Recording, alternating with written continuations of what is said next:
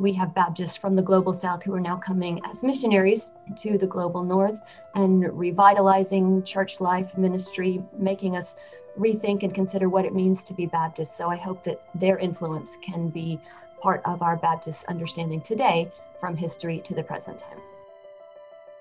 The earliest Baptists understood that the churches that they left, even though they differed on these practices about the church, they still held to the same gospel, right? And therefore, they still practiced the ordinances in a way that wasn't counter to the gospel. Because we are a local body of baptized believers who try to keep in our minds and in our hearts the fact that we are part of this larger story. Baptist women have made creative contributions, essential contributions to Baptist life, sometimes within institutions and local churches, and sometimes beyond those.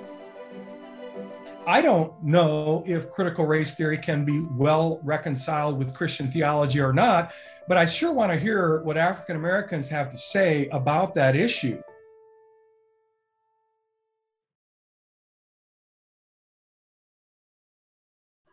All right, so we're going to go ahead and get started. I'm Joey Cochran. I'm the social media coordinator for the Conference on Faith and History.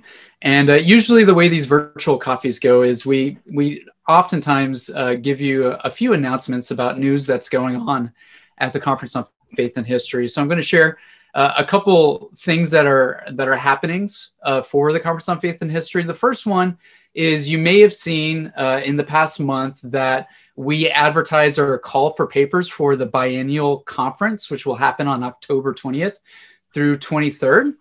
So we're starting to build panels for that. If you're interested in contributing a paper or helping host a panel, if you would, go ahead and contact Lisa Clark Diller. She's managing the call for papers, and you can email her at ldiller@southern.edu.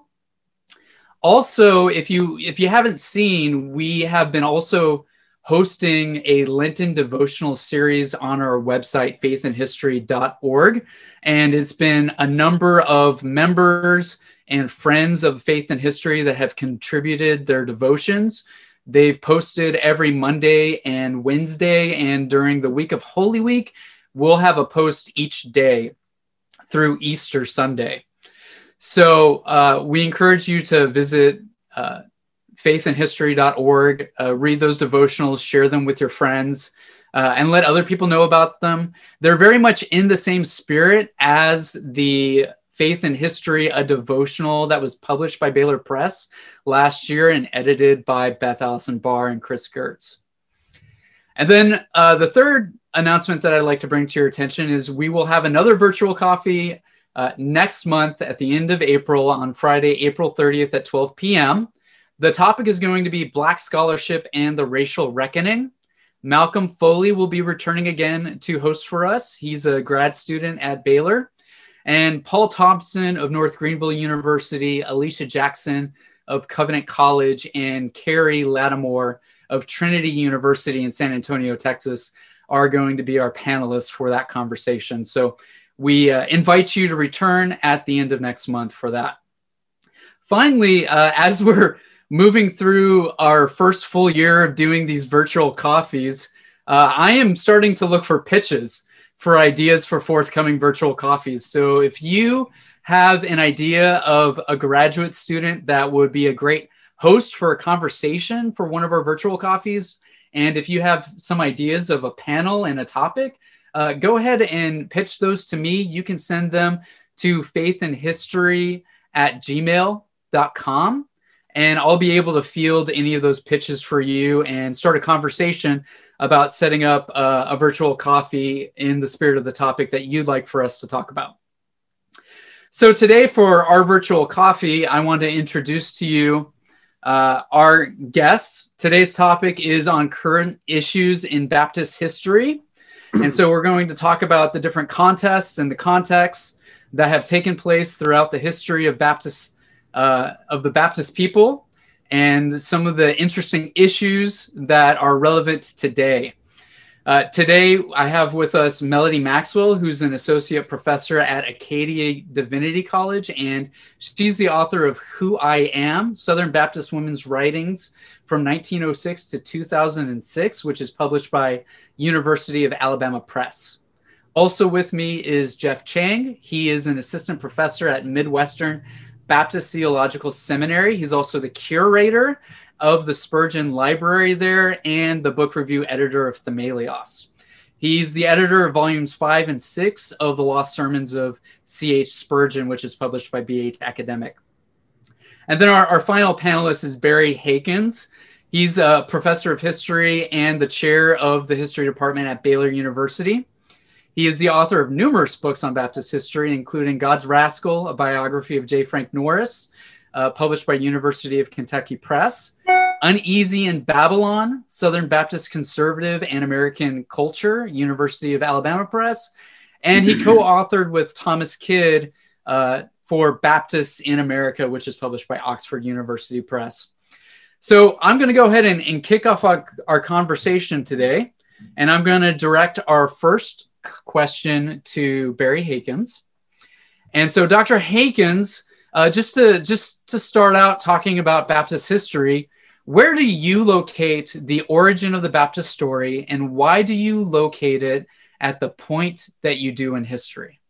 Well, first, let me say thanks for having me. It's really good to be here. As I saw everybody clicking in, I was scrolling across the top of my screen, and I feel like I'm at a conference on faith and history, a biannual meeting. I saw Rick Kennedy there. I started looking around for where our beer was, but it's really good to be. I feel like I would just want to chat it up with a bunch of people I haven't seen in a while, but I guess I have a duty to take care of here as well.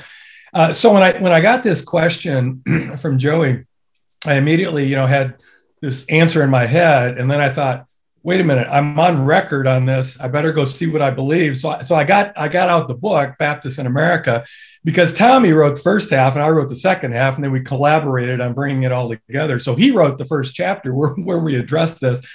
And lo and behold, I found out that what I thought I believed, I do believe, and it's in print and so forth. So there's this debate. For those who don't do Baptist history, there's this debate about the origins of Baptist history that goes back. I know it goes back at least to the 1980s, because that's when I was in grad school, but I'm pretty sure it goes back to the 1680s or before. So the question is, do the English-speaking Baptists, do they come out of the Anabaptist, left wing of the Reformation with Anabaptists or not? And so when I was in grad school in the 80s, there was this really great guy named William Estep, and he was at Southwestern Baptist Theological Seminary, and he's the Baptist historian at Southwestern Baptist, and the main book he writes is called The Anabaptist Story, kind of a little subtle hint about where he thought Baptist history began.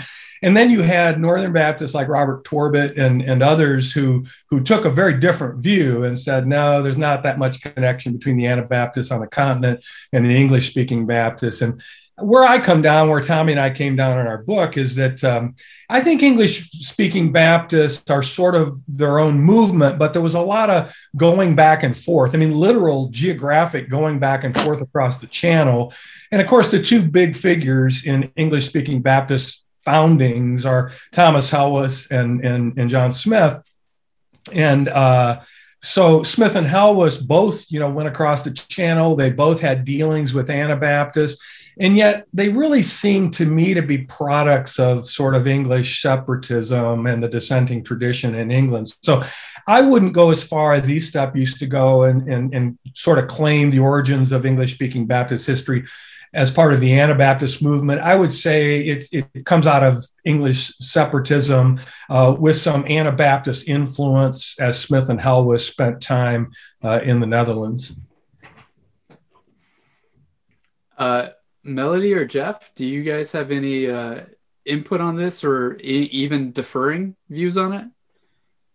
I'd be glad to speak to the question first. There are multiple views of Baptist origins, and I just have to say, even though I now live in Canada, I was raised in West Tennessee in the landmark tradition, or at least those ideas were in the air. I remember my mom telling me that Baptists weren't Protestants, and she couldn't tell me any more than that, but that was the view that she had been passed had been passed down to her, right? So the idea that John the Baptist was the first Baptist, and there's this unbroken succession or trail of blood all the way through history of the true believers who were Baptistic in nature. That's not the view I now hold, but that was influential on my upbringing.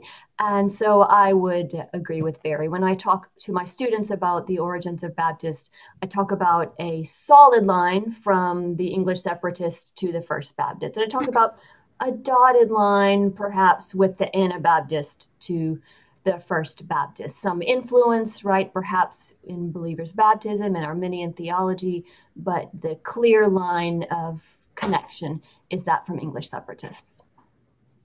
What about you, Geoff? Where do you locate it? Yeah, I would agree with what's been said. And I guess the one thing I would add is part of the debate among Baptists, as they sort of left the Church of England, the English separatist movement, sort of trying to figure out, are we leaving behind kind of a false church or a true church, right? If these were false churches, then their baptism was not valid, right? Then we need to sort of, they didn't have the authority to baptize, and therefore, obviously, we need to pursue believers' baptism. But even as kind of understanding them to be false churches, then how can you even understand kind of the history of Christianity if there was like no true church on earth, right? And so therefore, there was that sort of pressure around that question towards kind of the landmarkist position. But I think the earliest Baptists understood that the churches that they left, even though they differed on these practices about the church, they still held to the same gospel, right? And therefore, they still practiced the ordinances in a way that wasn't counter to the gospel. And therefore, we could understand them to be sort of irregular churches and yet still true churches. And therefore, we're still connected to that stream, even though we've left it. Right? So that was sort of part of that discussion. Excellent. Great. So let's go ahead and go on to our next question. And Geoff, I'm going to go ahead and just ask you to lead off with it, even though it's a question that was directed to all of you panelists. What are the parts of the Baptist story that need to be celebrated more by all Christian traditions? Yeah. A couple of things came to mind as I thought about that question. One, I think Baptists, maybe earlier than most other traditions, with the exception of the Anabaptists, they sort of understood the separation of the church and state, right? They understood kind of the distinctness of the church from the world. English separatists were heading in that direction, but we also see them, once they arrive in New England, they establish a state congregational church, right? So it's really kind of the Baptists who pushed kind of towards this understanding of the church being distinct from the world. And I think that's a particularly helpful contribution in our day, as we live in a society that is increasingly leaving behind kind of a nominally Christian culture to one where Christianity is sort of an unfavored minority. I think there are rich resources in Baptist history for us to sort of draw from, right, to help us think about how do we function as Christians kind of in this world. The other thing I would want to add would also be kind of the Baptist understanding of kind of the rich congregational nature of the church. Baptist church covenants before the 1830s show something of this, right? I think in our day, we have kind of this rise of the small group movement and the house church movement. And these are so popular because people want more out of their churches. They've seen sort of the shallowness of relationships sort of in consumerism in the mega church movement. And they're wanting kind of depth of relationship. They're wanting discipleship and accountability and commitment. And I think within the Baptist tradition, we have resources for that, right? This rich understanding of the congregational nature of the local church, particularly seen in church covenants as churches are being formed among early Baptists. So I would highlight those 2 points. Great. Melody, what about you? Yeah, well, some of the ideas Geoff has shared, I have as well. The separation of church and state, religious liberty as an important point that Baptists have advocated throughout the years. Buddy Sheridan says, at times Baptists have stubbed their toes on this, but when they've done it at their best, they have advocated for religious liberty for all, right? Thomas Helwys the idea that in the language of the time, he says, let them be heretics, Turks, Jews, or whatever. They should all have religious freedom. But I was also going to mention a topic that is from more recent Baptist history and the Baptist story today, and that is the story of global Baptists. So, as you know, in Europe and North America, most Baptist groups are facing decline, but that's not the case around the world. In the global South, Baptists are experiencing a dramatic decline. Far too often when we think Baptists, and I've been guilty of this, we think of at least the United States, if not North America, and perhaps we think of Southern Baptists, which are a significant group, but not the only group of Baptists in the world. In fact, 1/3 of the Baptists in the world today are in Africa. There's a region of India called Nagaland where 90% of the people there claim Baptist affiliation. And as with other denominations, we have Baptists from the global South who are now coming as missionaries to the global North and revitalizing church life ministry, making us rethink and consider what it means to be Baptist. So I hope that their influence can be part of our Baptist understanding today from history to the present time. Awesome. Barry, what do you think? What are some of the best parts of the Baptist story that we need to celebrate? Yeah, I would echo the things that Geoff and Melody have said. Just to pick up on what Melody was saying, that the Baptist emphasis on evangelism and missions is often, I mean, Baptists applaud this, and other evangelical Christians do as well. But it's one of those things that isn't applauded by people outside the Christian faith. And so, where Baptists often, have a lot in common when they talk about religious liberty, a lot in common with a lot of other people and non-Christians and, products of the Enlightenment or secular people who all want to believe in religious liberty and as a human rights sort of issue. When it comes to evangelism, that's not nearly so popular, but in fact, it is one of the outstanding contributions of Baptists in history is the spreading of the gospel through missions and evangelism. I would say one other thing that I think is in certain segments of Baptist life was left behind. In certain segments of Baptist life, you have to be so careful, Baptists are so diverse, but in certain segments of Baptist history, there came to be such an emphasis on the individual, which is an important part of the Baptist story. But there was such an emphasis in some Baptist groups on the individual and the individual believer's relationship with Christ and personal salvation, those sorts of things, that certain types of Baptists, I think, began to low rate the importance of the congregation and the community.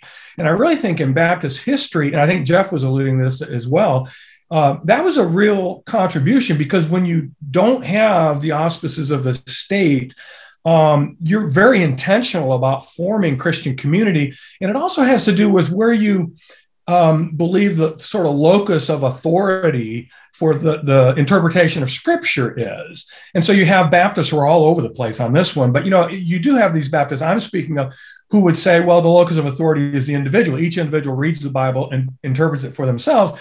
But there's also this strong tradition that I think is actually making a real comeback now through the specific work of some Baptist theologians that says the locus of authority for interpreting Scripture is not the individual, it's the congregation. It's the local baptized congregation of believers. And I think that's a contribution that we're thinking more about now in certain sectors, maybe the sectors that I run in. We're thinking about that more now than we were maybe 40 years ago or so.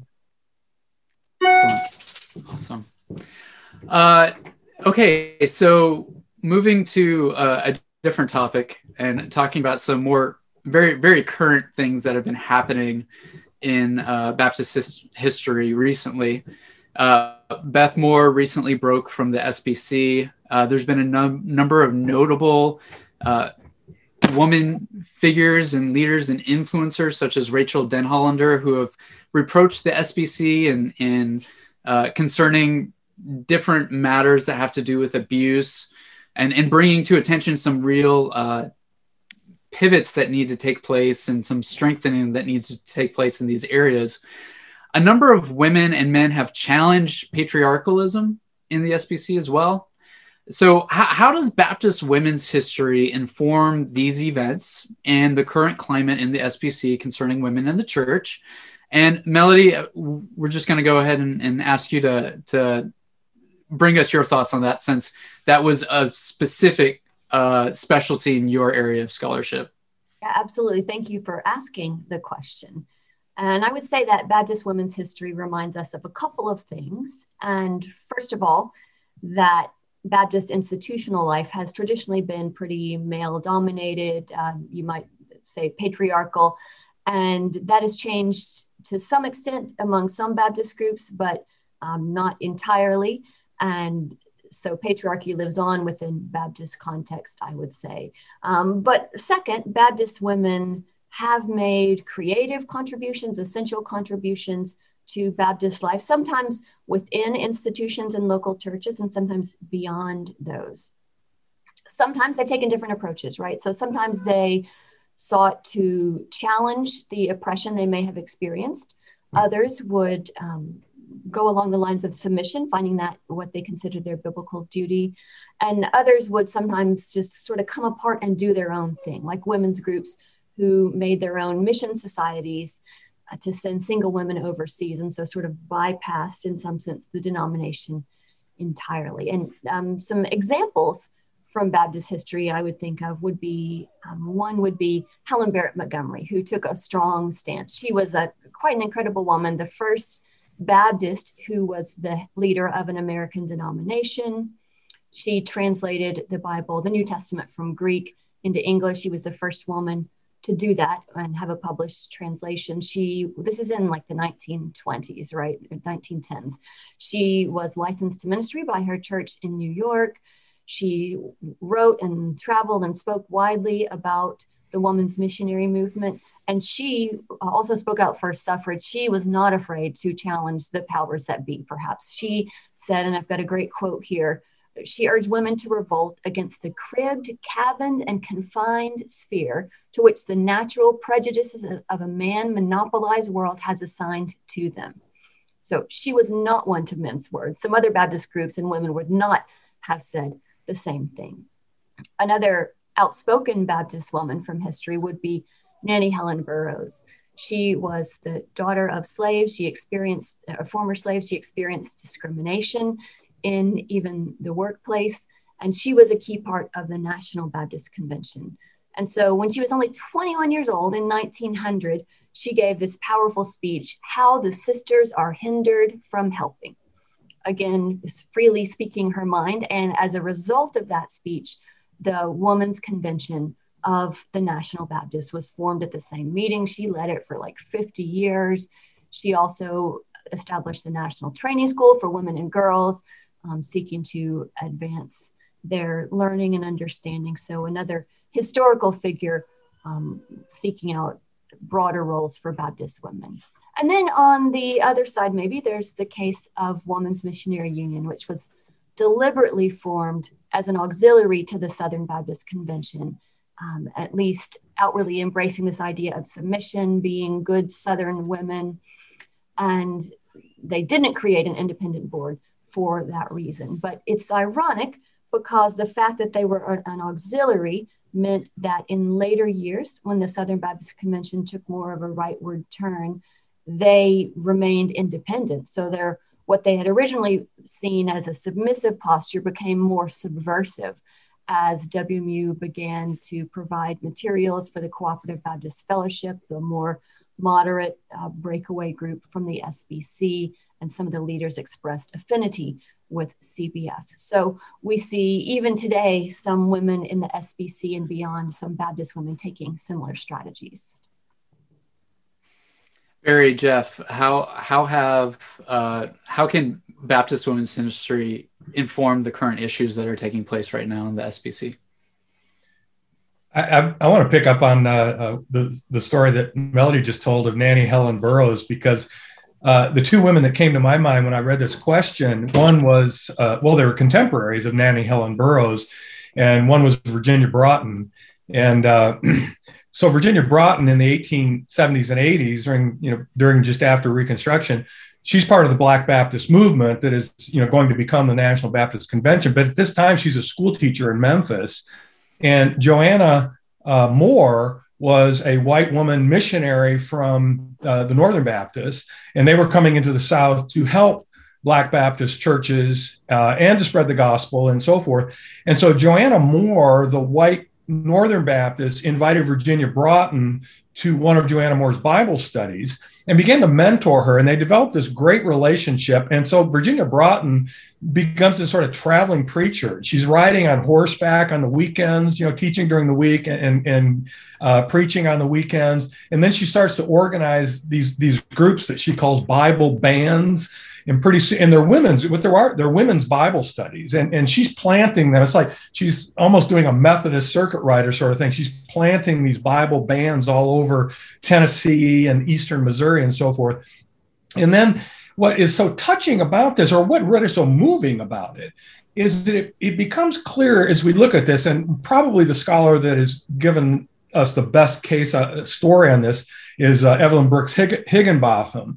She argues and shows so clearly that Joanna Moore and Virginia Broughton, white and Black, that divided them in that era, but they bridged that because of their commonality of being women in male-dominated, indeed patriarchal denominations. So what they had in common, in addition to their love for Jesus and spreading the gospel, is they were always fighting the men in their denominations who wanted to dominate their own work. So Melody mentioned, the auxiliary of the National Baptist Convention. The men took it over. I mean, the women still ran it, but they had to have a man who was officially the head of it. So Joanna Moore and Virginia Broughton, they had this common experience of always having to work in a subversive way to do the work that they thought God had called them to do. So they had that in common as women, even as society told them they were supposed to sort of keep separate from each other as a matter of race. So I just thought that was a fascinating story in history that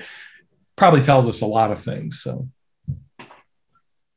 yeah, one of my favorite stories. Geoff, what about you? One of my favorite stories, are like along these lines, is the story of the Millyard Seventh-day Baptist women. This is a congregation. I think they're in London. Tim Larson tells the story in one of his books. But it was a congregation that had dwindled down to just women, and they were trying to kind of keep it alive. And the trustees stepped in and said, it's time to dissolve this congregation. But the women spoke up and said, hey, just because we're made up of only women doesn't mean that you can kind of throw out congregational authority out the window. And as the association looked at it, they actually voted that the women were right, and they didn't have the authority to sort of just kind of take over that congregation. And so what I appreciate about that story is just how they're, at a time when women still didn't even have the right to vote.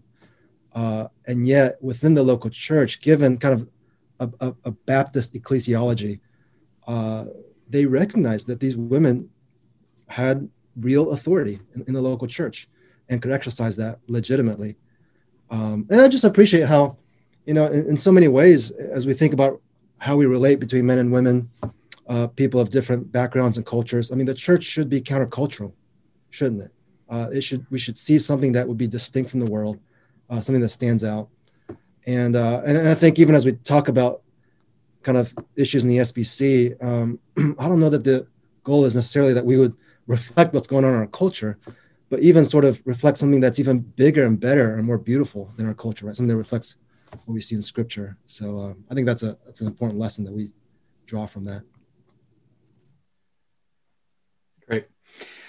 So just for all of our audience to know, we usually move over to allowing all of you to contribute questions with portion of our time. And so if you want to go ahead and start thinking about a question that you might want to pose to this panel, you can go ahead and drop that in the chat, and I'll be paying attention to those questions. We do have 2 more questions that we want to field before turning to your questions. And so let me just direct this question back to you, Geoff. It's about historical studies and the use of historical studies in the early church, medieval, and Reformation studies. It has a huge contribution to current Baptist studies. I'm thinking about how there is this trend that taking place. And it really is Catholicity that Scott Swain promotes as well. But also here in Baptist studies, there's also this development of Catholicity within Baptist studies. So to current issues in Baptist history. Yeah, I think it's so important for Baptist historians and theologians to understand that our roots are in the early church, in the medieval church, in the Protestant Reformation. And I think that just needs to be something that's underscored in our churches. I mean, one of the ways that we see that is in all of our Baptist confessions. You know, when I served as a pastor, one of the things I would do in my membership class would be to walk through my Baptist church's statement of faith. But you can do this with kind of any Baptist confession. And what I would do is I would divide each article into three categories, right? Is this a historically Christian article? Is this a Protestant or evangelical article? Or is this like a distinctly Baptist article? And as we looked at it, 80% of the articles in our statement of faith, they would fall under that historically Christian category, right? Truths about the Trinity, about Christ, about sin, about heaven and hell, about humanity, and so on. So the vast majority of what we believe in our churches are in line with kind of what Roman Catholics believe and what Eastern Orthodox believe and all other sort of historically Christian traditions have believed. And then you've got that 15% or so that are the doctrines that come to us from the Protestant Reformation, right? So justification by faith alone, sola scriptura, about conversion. And then you've got that, in my statement of faith, it was just that one remaining sort of half of an article that dealt with believers' baptism. That was sort of the Baptist contribution to church history. Of course, there's a lot more that Baptists have contributed, but when it came to my church's statement of faith, that's how it sort of broke out. And so it's just crucial for us as Baptists to recognize that we stand within that tradition of sort of faithful, orthodox, historic Christianity, right? Stretching back all the way to the early church. And so I find that to be so important, especially as I encounter, Baptists in our churches who are being drawn to Eastern Orthodoxy, or perhaps even to Roman Catholicism. And part of their sort of burden is just feeling like they don't want to deal with the debates and they just want to sort of hitch their wagon to the oldest show in town. And the Baptist tradition to them seems like something so novel, so recent. And yet it's so vital that we show them that actually our roots go all the way back to the beginning. Even as we trace our heritage to the English separatists, we do understand that there is a line going back even to the early church. And that means that, therefore, in our study of theology and history, that we should very much interact with those traditions. We should look for resources outside of, John Smith and Thomas Helwys and their time, but going back all the way to the early church. I think one of my colleagues here at Midwestern is doing a great job of that. His name is Matthew Barrett, doing a really good job of sort of recovering a Nicene understanding of the Trinity, explaining, interpreting those words as those Christians would have understood it. And that has been helpful for me in my study of Baptist history, because I understand that that's kind of my tradition also. So yeah, we need to take into account all of that history if we're going to understand Baptist thought properly. Great. Melody, how have you seen the early church, medieval, and Reformation studies contribute to current issues in Baptist studies? Yeah, I'll just say briefly, because I affirm much of what Geoff said there. First of all, it reminds us that Baptists did not come directly from John the Baptist, but we come from this specific historical context. But yet we are part of this global body of faith across time and space. Even if we think everyone didn't get it completely right, we recognize we're part of a bigger story. Sometimes Baptists can emphasize autonomy so much that we forget our interdependence, we forget community and what we share in common with other Christians, right? We have some distinctive doctrines, and I believe they're important, and I am a Baptist for those reasons. But we also need to recognize what we share in common with the broader church and not be so siloed off that we forget that others indeed have sought to be the New Testament church as Baptists have, and have had expressions of faith that inform our beliefs and practices even to today. Awesome. Barry, what about you? Yeah, my answer is very similar to Geoff and Melody's. In my reflection on this, really comes probably less from my scholarship than from my own experience in my own local church here in Waco. I didn't become a Baptist until I was in graduate school. I grew up in Michigan. I was from the Holiness Free Methodist tradition and so forth, and eventually, became a Baptist. But my church here in Waco, Day Spring Baptist Church, people refer to us as Bapto-Catholic, and we're happy to accept that, with a little bit of a grin, because we take very seriously the Catholicity of the church, the communion of saints across time. We don't have a problem with creeds. We say the Nicene or Apostles' Creed every time we baptize a new convert. We want them to hear, this is what you've been baptized into. These are the doctrines of the church, and we as a community are the life of the church. I was saying this one time, I was on a panel with my friend Daryl Hart, and I talked about these things, and he remarked, how, if you know Daryl, he's always does this to me anyway. He basically jabs me and says, well, is your church even Baptist anymore? And my answer was, we are, because we are a local body of baptized believers who try to keep in our minds and in our hearts the fact that we are part of this larger story that Geoff and Melody were just talking about. We are part of this tradition of saints throughout the ages of a universal Catholic Church, small c. And even as I mentioned earlier in another question, we see the locus of authority for interpreting the scriptures being in the congregation, not in the individual. So we take this ecclesiology very, very seriously. And I know that doesn't reflect all, there are all kinds of Baptists, and that doesn't reflect everyone. But for me, that's where I am in terms of Baptist sort of communitarianism. And part of this, a lot of you will recognize this as part of an outgrowth of recent theology of, James McClendon and my friend Barry Harvey, the other Barry H. at Baylor, and Curtis Freeman and others who have really been trying to articulate this out of a Southern Baptist context for about 30 years now. So my church is a product of that sort of reflection. Right. Now, here's the last question. This is too. There has been this recent strict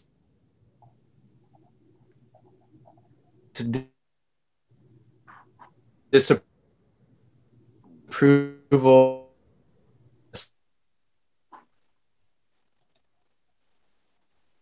in many ways. But how do you think it's going to be a challenge for Baptists who wish to engage in gender, women's, race, and other areas of social history when they're being barred from being able to employ any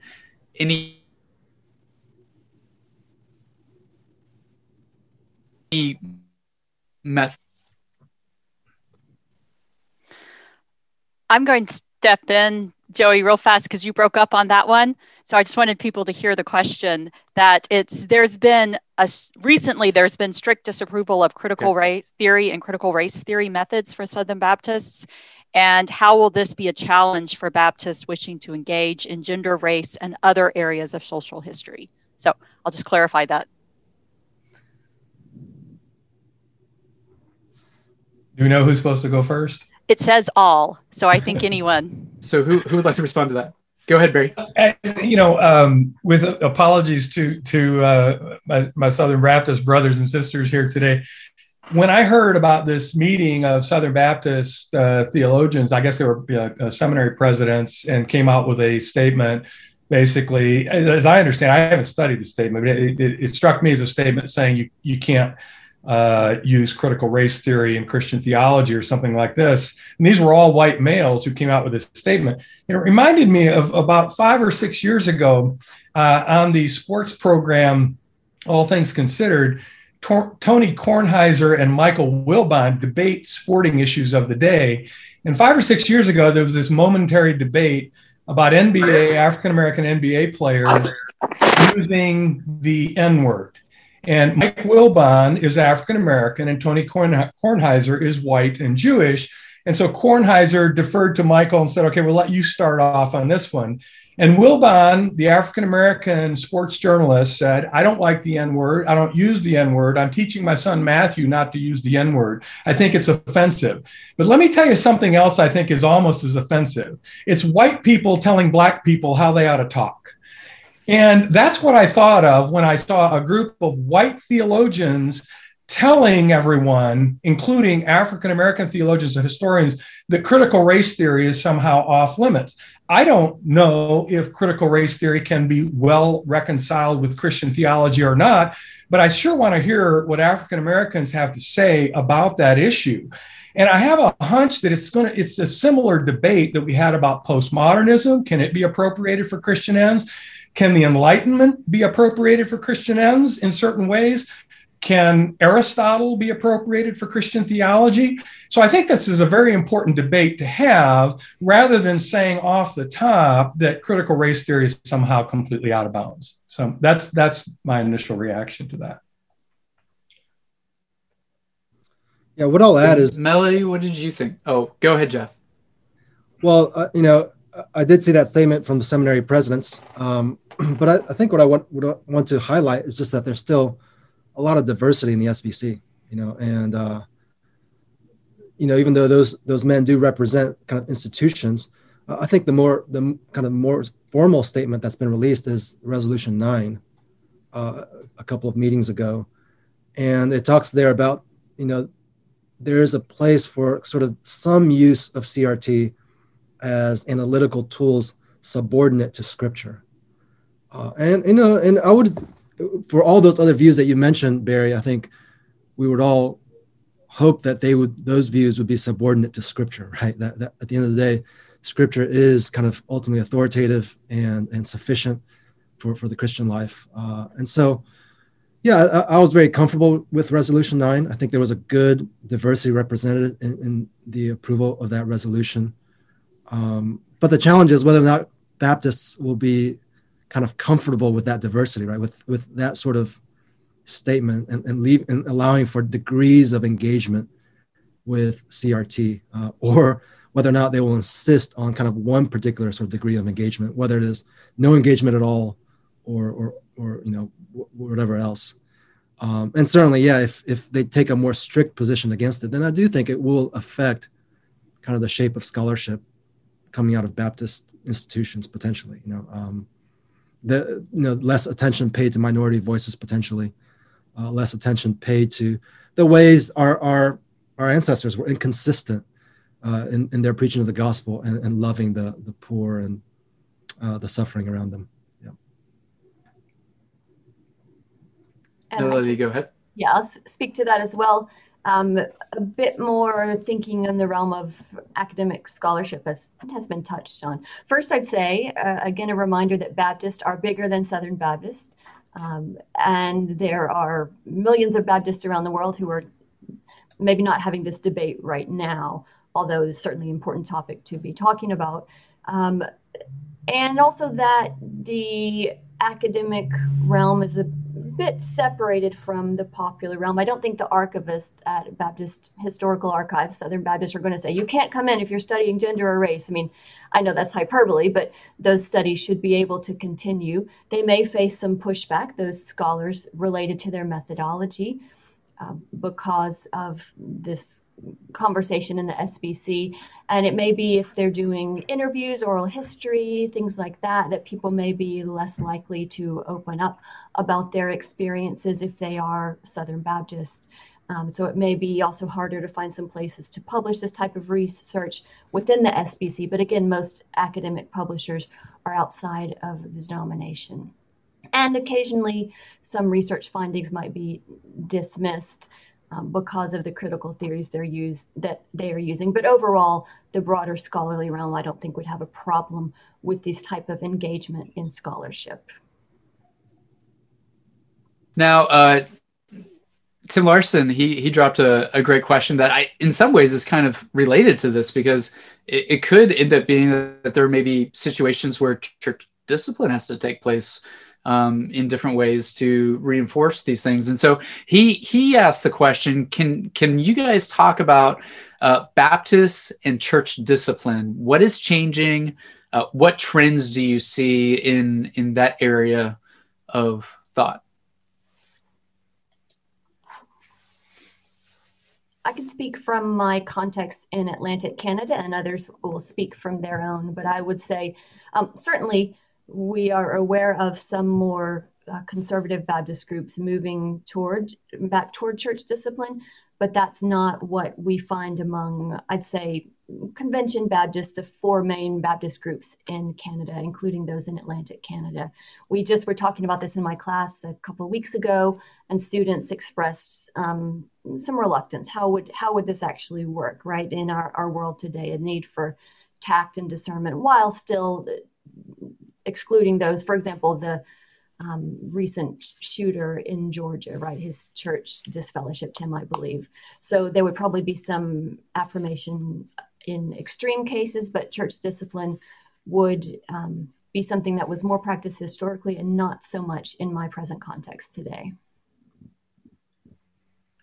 Historically, church discipline in Baptist churches has been mostly congregational because of the strong emphasis on the congregational independence of each local body of believers. But there have been sort of thresholds that if you cross them, then the sort of denominational discipline sort of kicks in. But the only way that a Baptist denomination, at least most Baptist denominations, the only real sort of disciplinary lever that they have is just to refuse to accept the representatives, the messengers, the delegates from a Baptist congregation that they're disfellowshipping. The Baptist congregation just goes on and does what it wants to do because it owns its own property. Baptists choose their own pastors. They have their own boards of deacons or whatever they want to call them. And so church discipline is usually decentralized, if it takes place at all, as Melody said. If there's anything like church discipline still alive in a church, it tends to be mostly on the congregational level, with some threshold issues saying, okay, we can't allow you to come and come to the meetings anymore because your congregation is out of fellowship with us. So, yeah, and I mean, what I would add would be, I appreciate Greg Will's work on sort of tracing kind of the importance of church discipline among early Baptists, and then sort of the decline of that practice as you get after the Civil War, with the rise of cities, the growth of churches, so forth. In terms of kind of more recent trends, I appreciate the work of 9 Marks, and I think they've done a good job of trying to highlight kind of, again, some of the historic kind of Baptist approach to churches, and one of those emphases is church discipline. And so it's not a huge movement, I would say, but they've helped highlight kind of the importance of church discipline for pastors kind of in our day. Yeah, I'm just to throw in there about Jonathan Lehman's work on church discipline. I've always appreciated the fact that he doesn't just emphasize the punitive side of church discipline, but the loving side of church discipline, and how when it is instituted, it needs to be done with a very loving and restorative process. I would add Mark Knoll. Go ahead, Barry. I would add that within Baptist fundamentalism, how congregations operate can be quite different. Well, among all Baptists, how congregations operate is very different from one Baptist church or denomination to another. But even just within Baptist fundamentalism that began in the 1920s and 1930s, by the mid-50s, you have this sort of real strong pastoral authority position with a lot of fundamentalist Baptist churches. And so you have these churches like, in Hammond, Indiana, Jack Hyles, that sort of tradition where the pastor is viewed as the person that everyone else defers to, and the pastor sort of runs the church. But even within fundamentalism, you had other groups of Midwestern and Upper Midwest fundamentalism that was less emphasis on the pastoral authority and more emphasis on the Board of Deacons authority. And then as you move out from fundamentalism into the larger sort of evangelical Baptist movement, you have congregations where it's the congregation itself. So you have various degrees of democratic polity, or maybe not any democratic polity, within these independent congregations. That's awesome. Mark Knoll asked this question Francis Wayland has always impressed me for the breadth and depth of his learning, yet he does not seem to figure largely in works of Baptist history. Have I just missed attention to him, or is he a figure who could inspire Baptists' deeper effort today? I will defer to Barry on this one. I think he probably is more significant. Francis Wayland is more significant as an intellectual figure in 19th century Baptist life. I don't know why he's overlooked. I probably overlook him because I'm mainly a 20th century historian and don't get back to that. I'll tell you something interesting about Francis Wayland, though. He had this sort of political theory textbook, I guess moral philosophy, it may have been called in the 19th century, that was used widely in colleges across the United States. And when the 1850s and the years leading up to the Civil War, his textbook became very controversial because Southern Baptist institutions like Baylor were not comfortable with the fact that he would not make that strong theological defense of slavery that Southerners wanted. And I had a student who actually wrote a dissertation on this, and he found that Francis Wayland's book kind of got marginalized, and it sort of fell out of the curriculum of the three Southern institutions. Not only one of them was Baptist, of the three Southern institutions that this student was studying. So that was just sort of an interesting sectional and racial component to this. I don't know if it has anything to do with Mark's question, but I think it's a great question, and it puzzles me too. So. Yeah, and I can add to that, again, primarily as a historian of later times, late 19th and 20th centuries. But first of all, we have Wayland University, right? This isn't a direct answer to the question, but named after Wayland. And Barry, you were talking about his writings related to slavery. And I believe, is it B&H Academic Publishers that republished his letters and Furman's letters? Nathan Finn did that. I might be getting some details wrong. In Domestic Slavery Considered as a Scriptural Institution, which is a fascinating, perhaps horrifying study of how Baptists at that time talked about slavery. And I think it was letters they wrote to Baptist periodicals, to some Baptist newspapers back and forth. And so you can see the arguments there with Wayland and Furman. So that's a fascinating republication that I'm glad has been put out there. I do have the page proofs for Baptists in America open here so I can do quick searches. And this is in Tommy's section of the book, but we at least have, he's mentioned several times on at least one page, which might prove your point, Mark. We'll ponder that more and see what we can do in our next volumes. Yeah. Another question that we had, is there any notable recent scholarship on Black Baptists and or Baptist anti-racist efforts?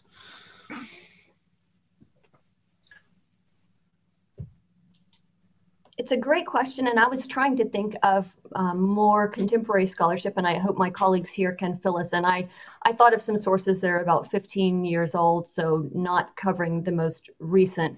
And that is, let's see, Getting Right with God, about Southern Baptists. They're both about Southern Baptists and segregation by Newman, and then All According to God's Plan by Willis. I do think B&H Academic has come out with a book about something about Southern Baptists removing the stain of racism.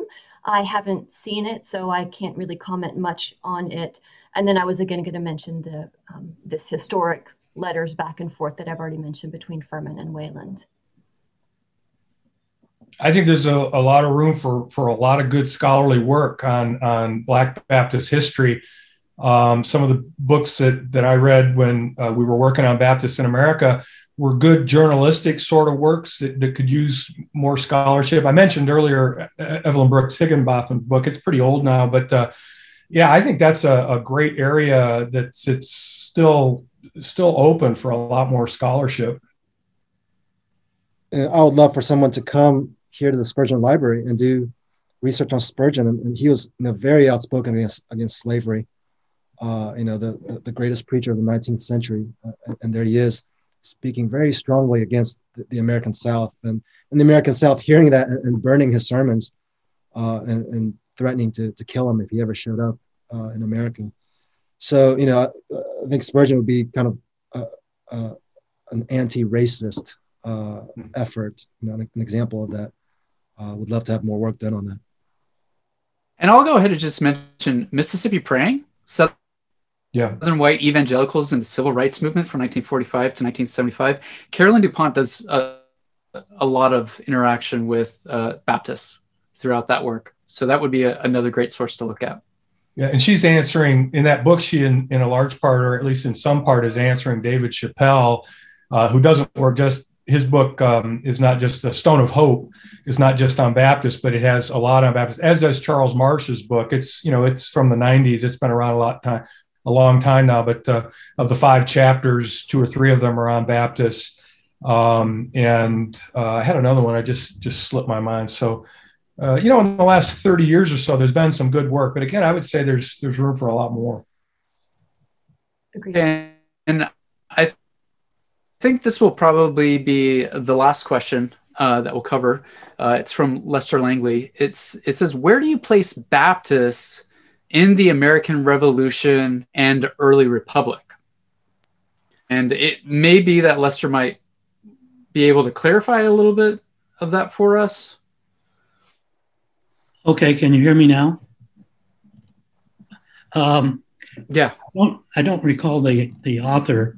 I do recall the expression that the Baptists considered Thomas Jefferson a heathen, but they loved him. They idolized him because for a variety of reasons, part, I guess, because he let them alone. I'm trying, I am new to this organization, and thank you for accepting me. But I'm now trying to write a sequel to a book I did several years ago on the American Revolution. And it's really, it deals mostly with the 20th century. It's really considering the American Revolution as the last war of the Protestant Reformation.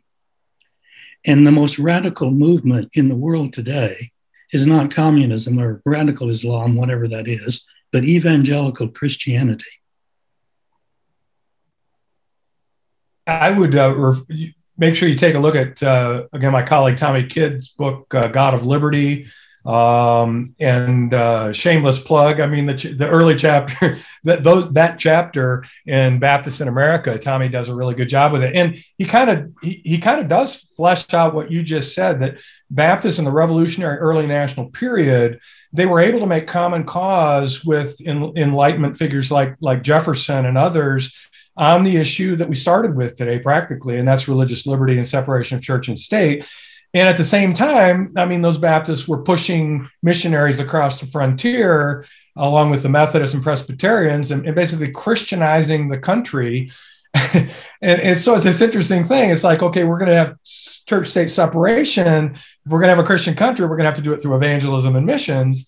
And so there you go. So it really is an interesting, I just think it's a really interesting sort of paradox for Baptists in that particular period of history to work so well with people who were so different from them, either secularists or Enlightenment figures or whatever.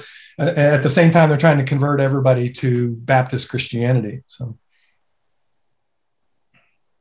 yeah, I would add the same about perhaps there was maybe apocryphal, a meeting between Leland and Jefferson under the oak tree or some sort of tree where, I'm sorry, that would be Madison, Leland and Madison, where he convinces Madison to include the Bill of Rights, to fight for that in the Constitution so that he would get the support of Baptists and be elected to the state as a state delegate or something along those lines. I would also add from the Atlantic Canadian perspective that it's interesting that Nova Scotia, New Brunswick, Prince Edward Island did not become colonies, and as the United States did not break apart, join the American colonists in the Revolution. And that is sometimes discussed as a result of some awakenings that are happening among Baptists, a sort of a first great awakening, a little bit delayed, with a man named Henry Allen, who was not Baptist, but was a new light thinker, and so he came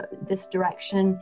And he convinced people of the importance of thinking of eternal things to the point where they weren't so convinced, or he told them not to worry about temporal things such as who's in the authority. And this has been a tendency of some Baptists throughout history. And so there's some folks who would ascribe to Allen the fact that these locations did not join the American colonies and become part of the Revolution.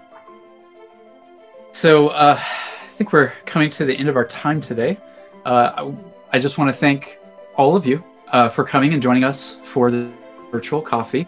And I especially want to thank Dr. Hankins, Dr. Chang, and Dr. Maxwell for being with us today for this virtual coffee. If you enjoyed this, please like and share when we promote the podcast for it. And we will see all of you next time when we talk on our next conversation about racial reckoning.